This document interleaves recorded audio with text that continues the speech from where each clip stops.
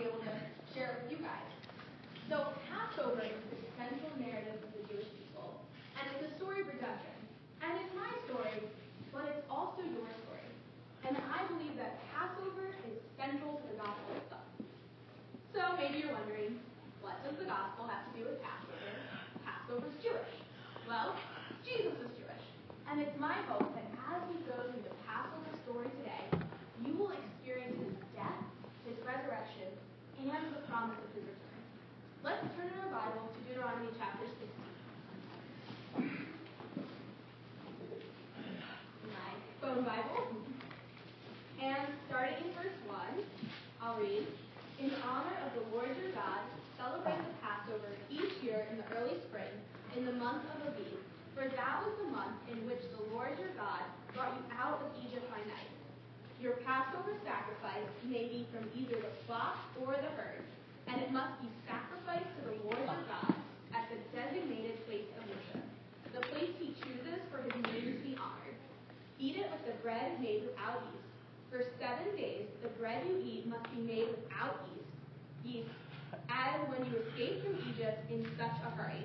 Eat this bread, the bread of suffering, so that as long as you live, you will remember the day you departed from Egypt." So God commands the people of Israel to go 7 days without eating any leavened bread. And Passover marks the beginning of a 7-day holiday called the Feast of Unleavened Bread. And during this time, Jewish people eat unleavened bread called matzah. I hope that later on you guys will come up and get a closer look at all of the elements and maybe even try a little piece of matzah. You'll probably say, "Hey, that's not bad." Now trust me, after a week of eating nothing but matzah, you will do anything to get your hands on a bagel. So why no leaven? Well, our ancestors in their haste to leave Egypt had to take their bread with them while it was still rising.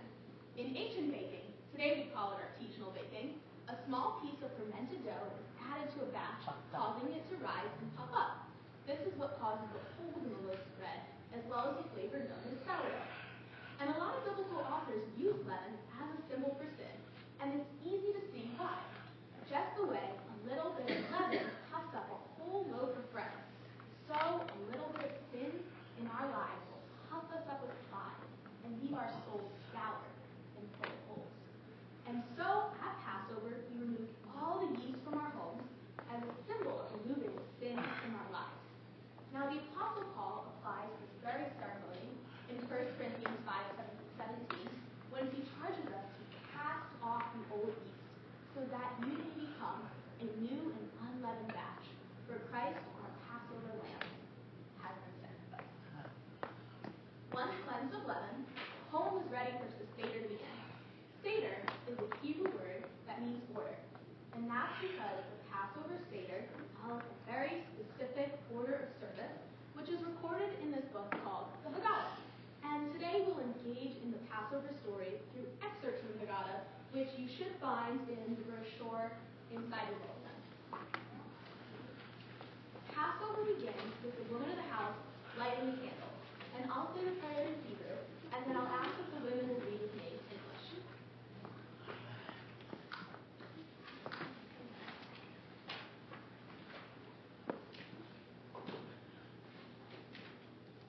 Baruch atah Adonai Eloheinu melech haolam asher kedeshanu b'mitzvotav v'tzivanu l'hadlek ner shel Yom Tov.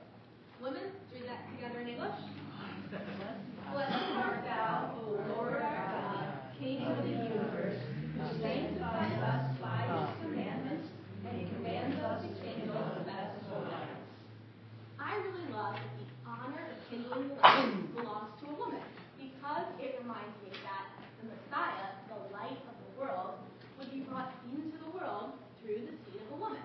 The prophet Isaiah foretold, "Behold, a virgin shall conceive, and she shall bear a son, and he shall be called Emmanuel," which means God with us, a light to light the nation, and the glory of thy people Israel. There are 4 acts in the drama of Passover, and so we fill our cup 4 times. First, the cup of sanctification, or the fish cup. Then comes the cup of plague. The third cup, the cup of redemption, is the focal point of our entire evening. Finally, we come comes in the fourth cup, the cup of Hallel, or the cup of praise. The head of the house will lift the first cup, and with it offer a blessing for the evening to come. And again, I'll say it in Hebrew, and this time I'll ask that the men will read me in English. Baruch atah Adonai, Eloheinu melech haolam, borei uri hadam. Then let's read that together in English. Blessed art thou, O Lord our God, King of the universe, who creates fruit from the vine. Now, in the Jewish household, every time we give a blessing for the fruit of the vine, it's followed by one for the bread of the earth. But remember, there's no bread at Passover, only matzah. One of the items on our table is called the matzah tash, and this is 3 layers of matzah. The head of the house removes the middle layer and says the blessing. Baruch atah Adonai, Eloheinu melech haolam, hamotzi lechem in haaretz. And let's all read that together in English. Blessed art thou, O Lord our God, King of the universe, who brings forth bread from the earth. Okay, so then he's going to break it in half, almost in half. And this piece is called the afikomen. You say that with me? Afikomen. And that's Greek for that which comes later. So he will wrap it in a white cloth and set it aside, hide it, or bury it, and later on, in order for the service to continue, it has to be found. The Seder has begun, and now the youngest child will come forward and ask the meaning of Passover, answering the traditional 4 questions. And the first one starts like this. Ma nishtana halayla hazeh mikol halilot. Kids, do one of you guys want to read that in English? Do I have a volunteer? Okay. You're going to read just this first one right here. Why is the night different from all other nights? Yep, keep reading. On all other nights we eat leavened or unleavened bread. Why on this night do we eat only unleavened bread?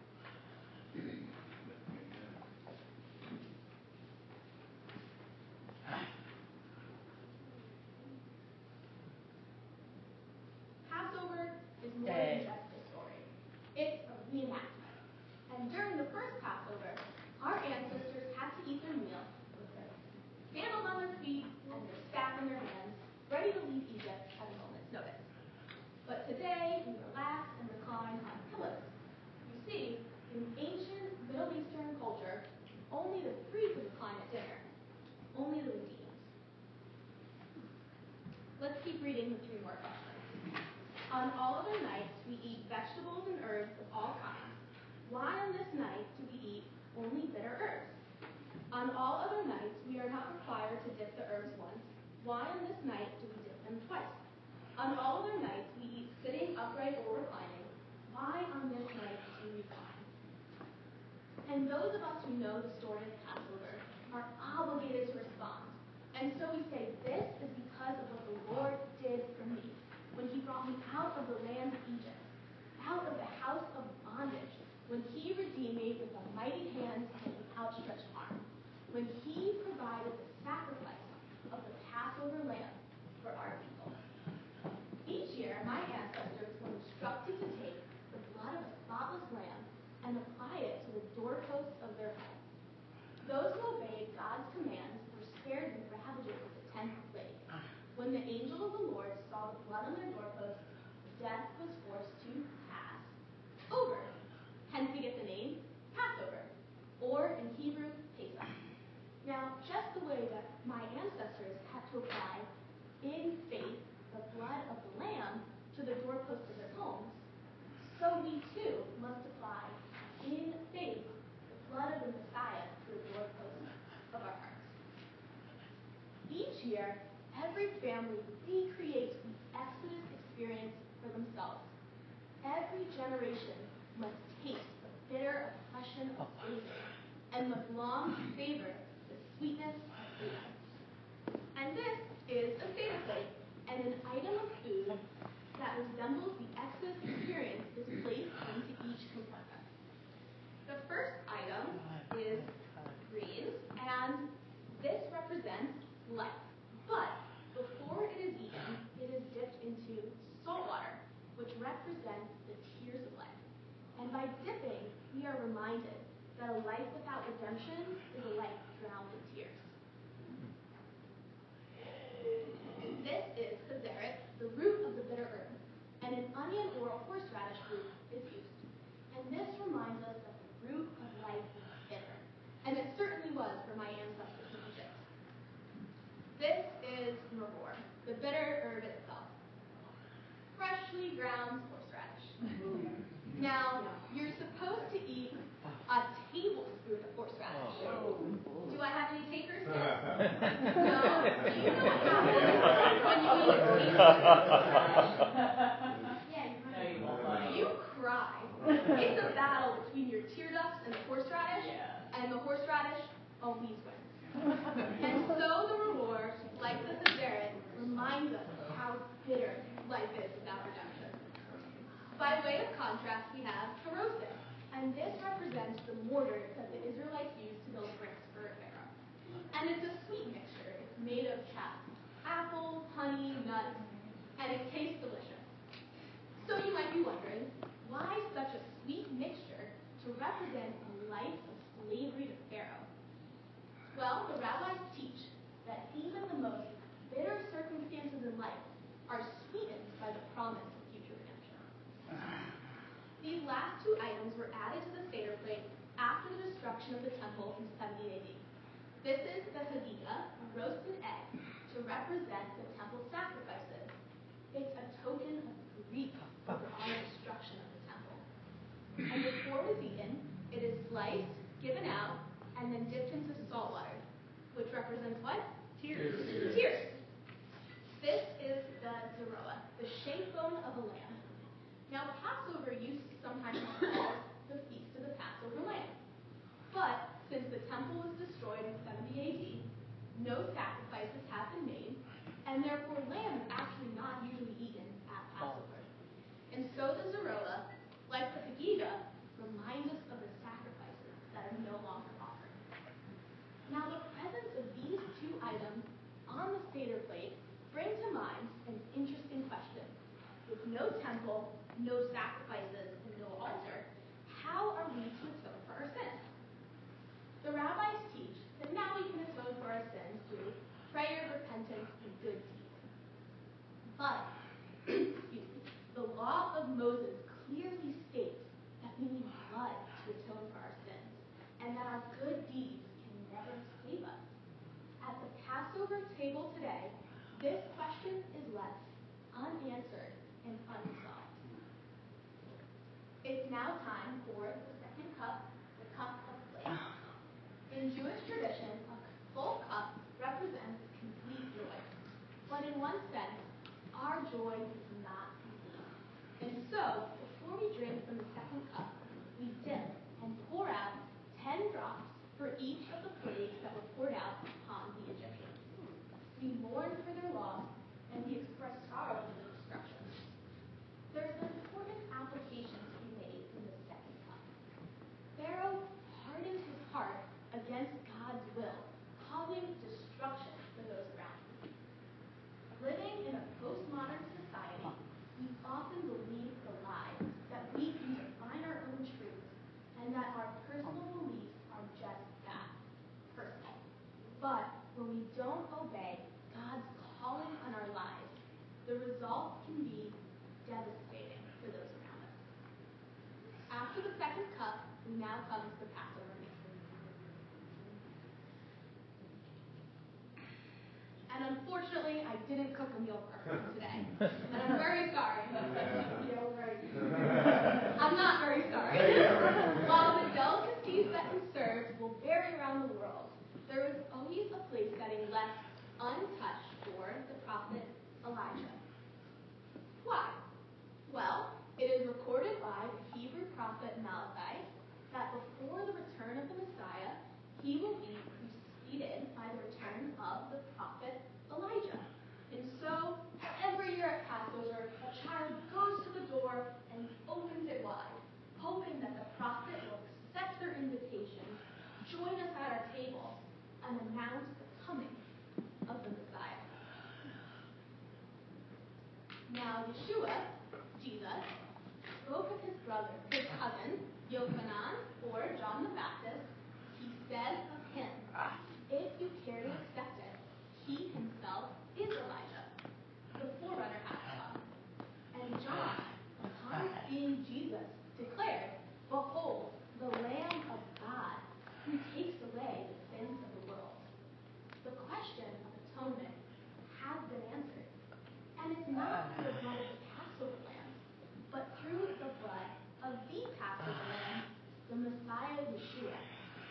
believers in this Messiah, this Passover story now becomes our story as we too pass over from death to life and from mourning to feasting. After a delicious meal, we now come to the high point of the entire evening, the third cup. But we can't continue just yet. Earlier, something was broken, buried, and now it needs to be brought back. Do you guys remember what it's called? The matzah. Do you know the name of it? The afikomen. And so all the children of the house will search for it. And once it is found, it's brought to the head of the house, who must redeem it or buy it back. So the parent might say, I'll give you $5. And if the kid's smart, he'll say, I won't settle for less than a new iPhone. So they go back and forth until a price is agreed upon, and the head of the house redeems the afikomen. He then breaks it into small pieces, gives it to everyone at the table, and it's taken along with the third cup. Does this look familiar? Yes. It should. This is the origin of our communion service.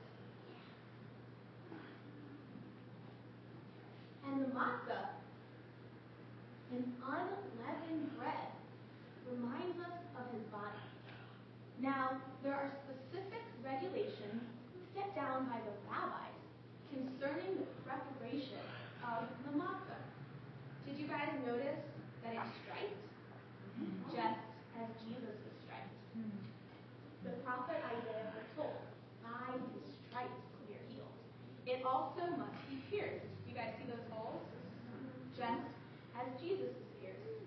God, speaking through the prophet Zechariah, said, they shall look upon me whom they have pierced.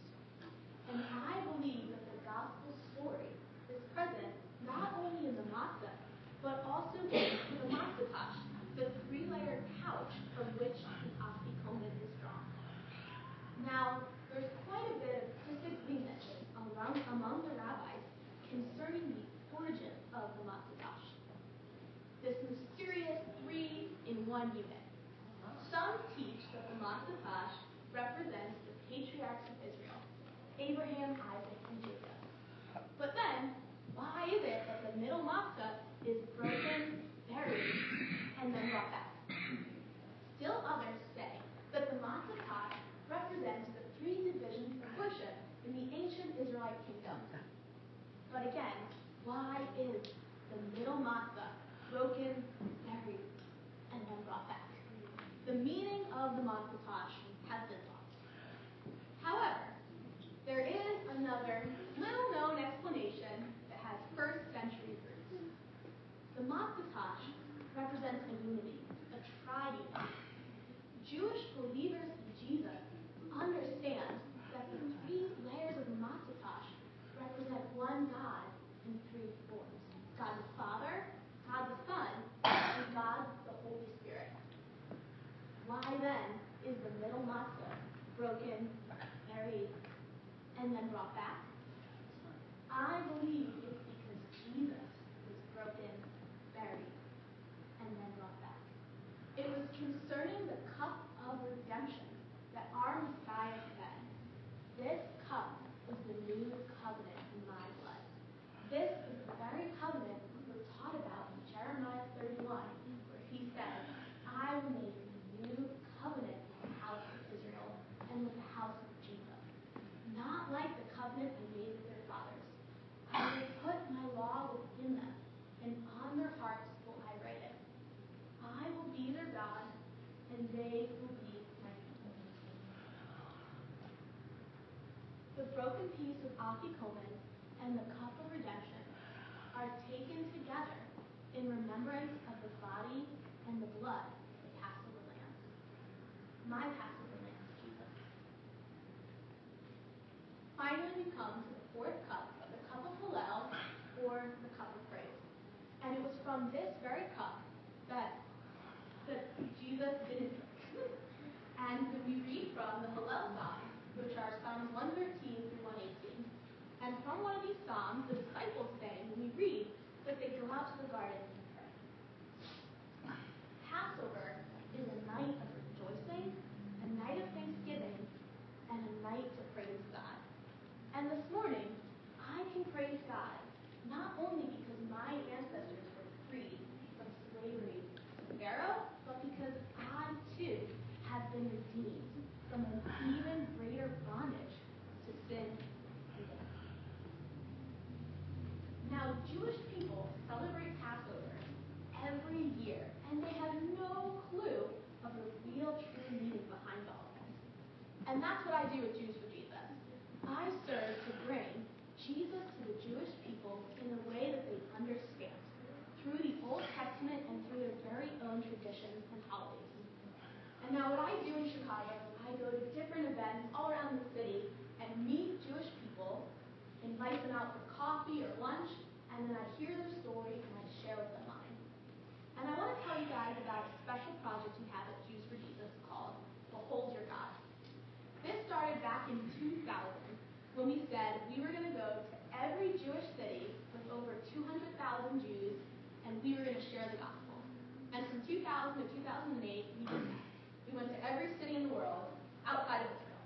And in 2008, we started in Israel, and we said, we want to do an outreach in every region of Israel. And this spring, we're coming to our final outreach in Jerusalem. And I really want to ask you guys to pray for that, because I myself am going, and we have 8 teams going out in Jerusalem to share the gospel and share Jesus where he lived and where he walked.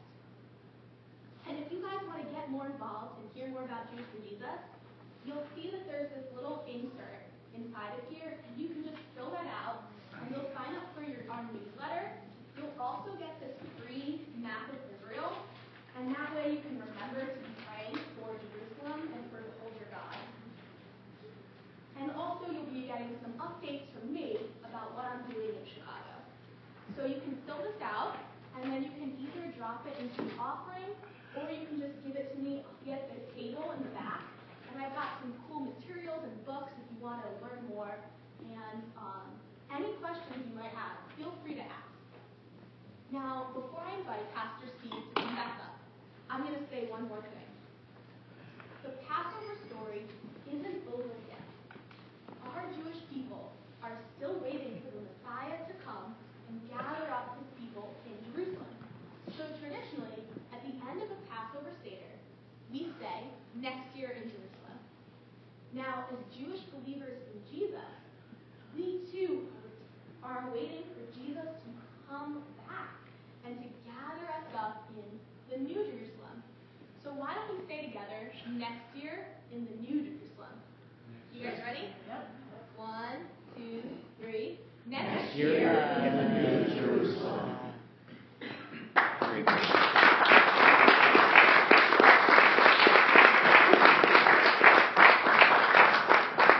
That is fantastic, and just what a beautiful, beautiful service. I thought of the third cup, the cup of redemption. That's the third cup, right? And just applying that drop of blood, and it's amazing, the blood of Christ and the redemption story for all of us. Why don't we just close our eyes for a moment? We'll pray and close this out. Father God, we just thank you for today. And we thank you that you are Lord of our lives. And God, you are redemptive in our hearts. And Lord, we just thank you for the power of redemption in all of our lives today. And Lord, I just pray a blessing over the service. God, I pray a blessing over Simone, God, as they are going to Jerusalem, as they are witnessing, God, sharing the story of Jesus to these people who do not know you. And Father God, I just pray that you would give them the words to speak. Lord, at the right time, at the right moment, that you would make the divine connections, God. I just thank you for putting this together. God, we just pray right now, financially, the provision to come forth and to come through there. Lord, as we partner with them and join with them, God, we just pray for them and just stand in the gap for them as they go over there and witness through the power of Christ. And we just give you praise and glory for just having Simone come here and share this awesome story of Christ in the Passover today. In Jesus' name we pray. And all God's people said, Amen. Amen. Like she said, if you want to make checks out or put a credit card on that particular form, print that out, give to her, you can do that. Otherwise, if you make a check out at the Turning Point, we're going to issue one check for her. So it's however you want to do it. But just be encouraged over at the table there in the cafe. Talk to Simone, ask her questions. She'll be hanging out for a few moments after the service. But thank you so much.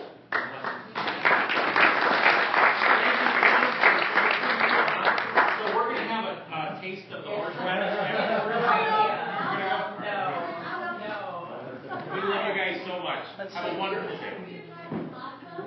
Yeah. Thank you so much.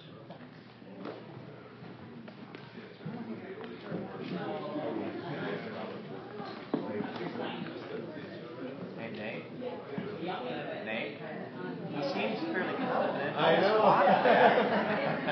I just don't want what's going to happen after.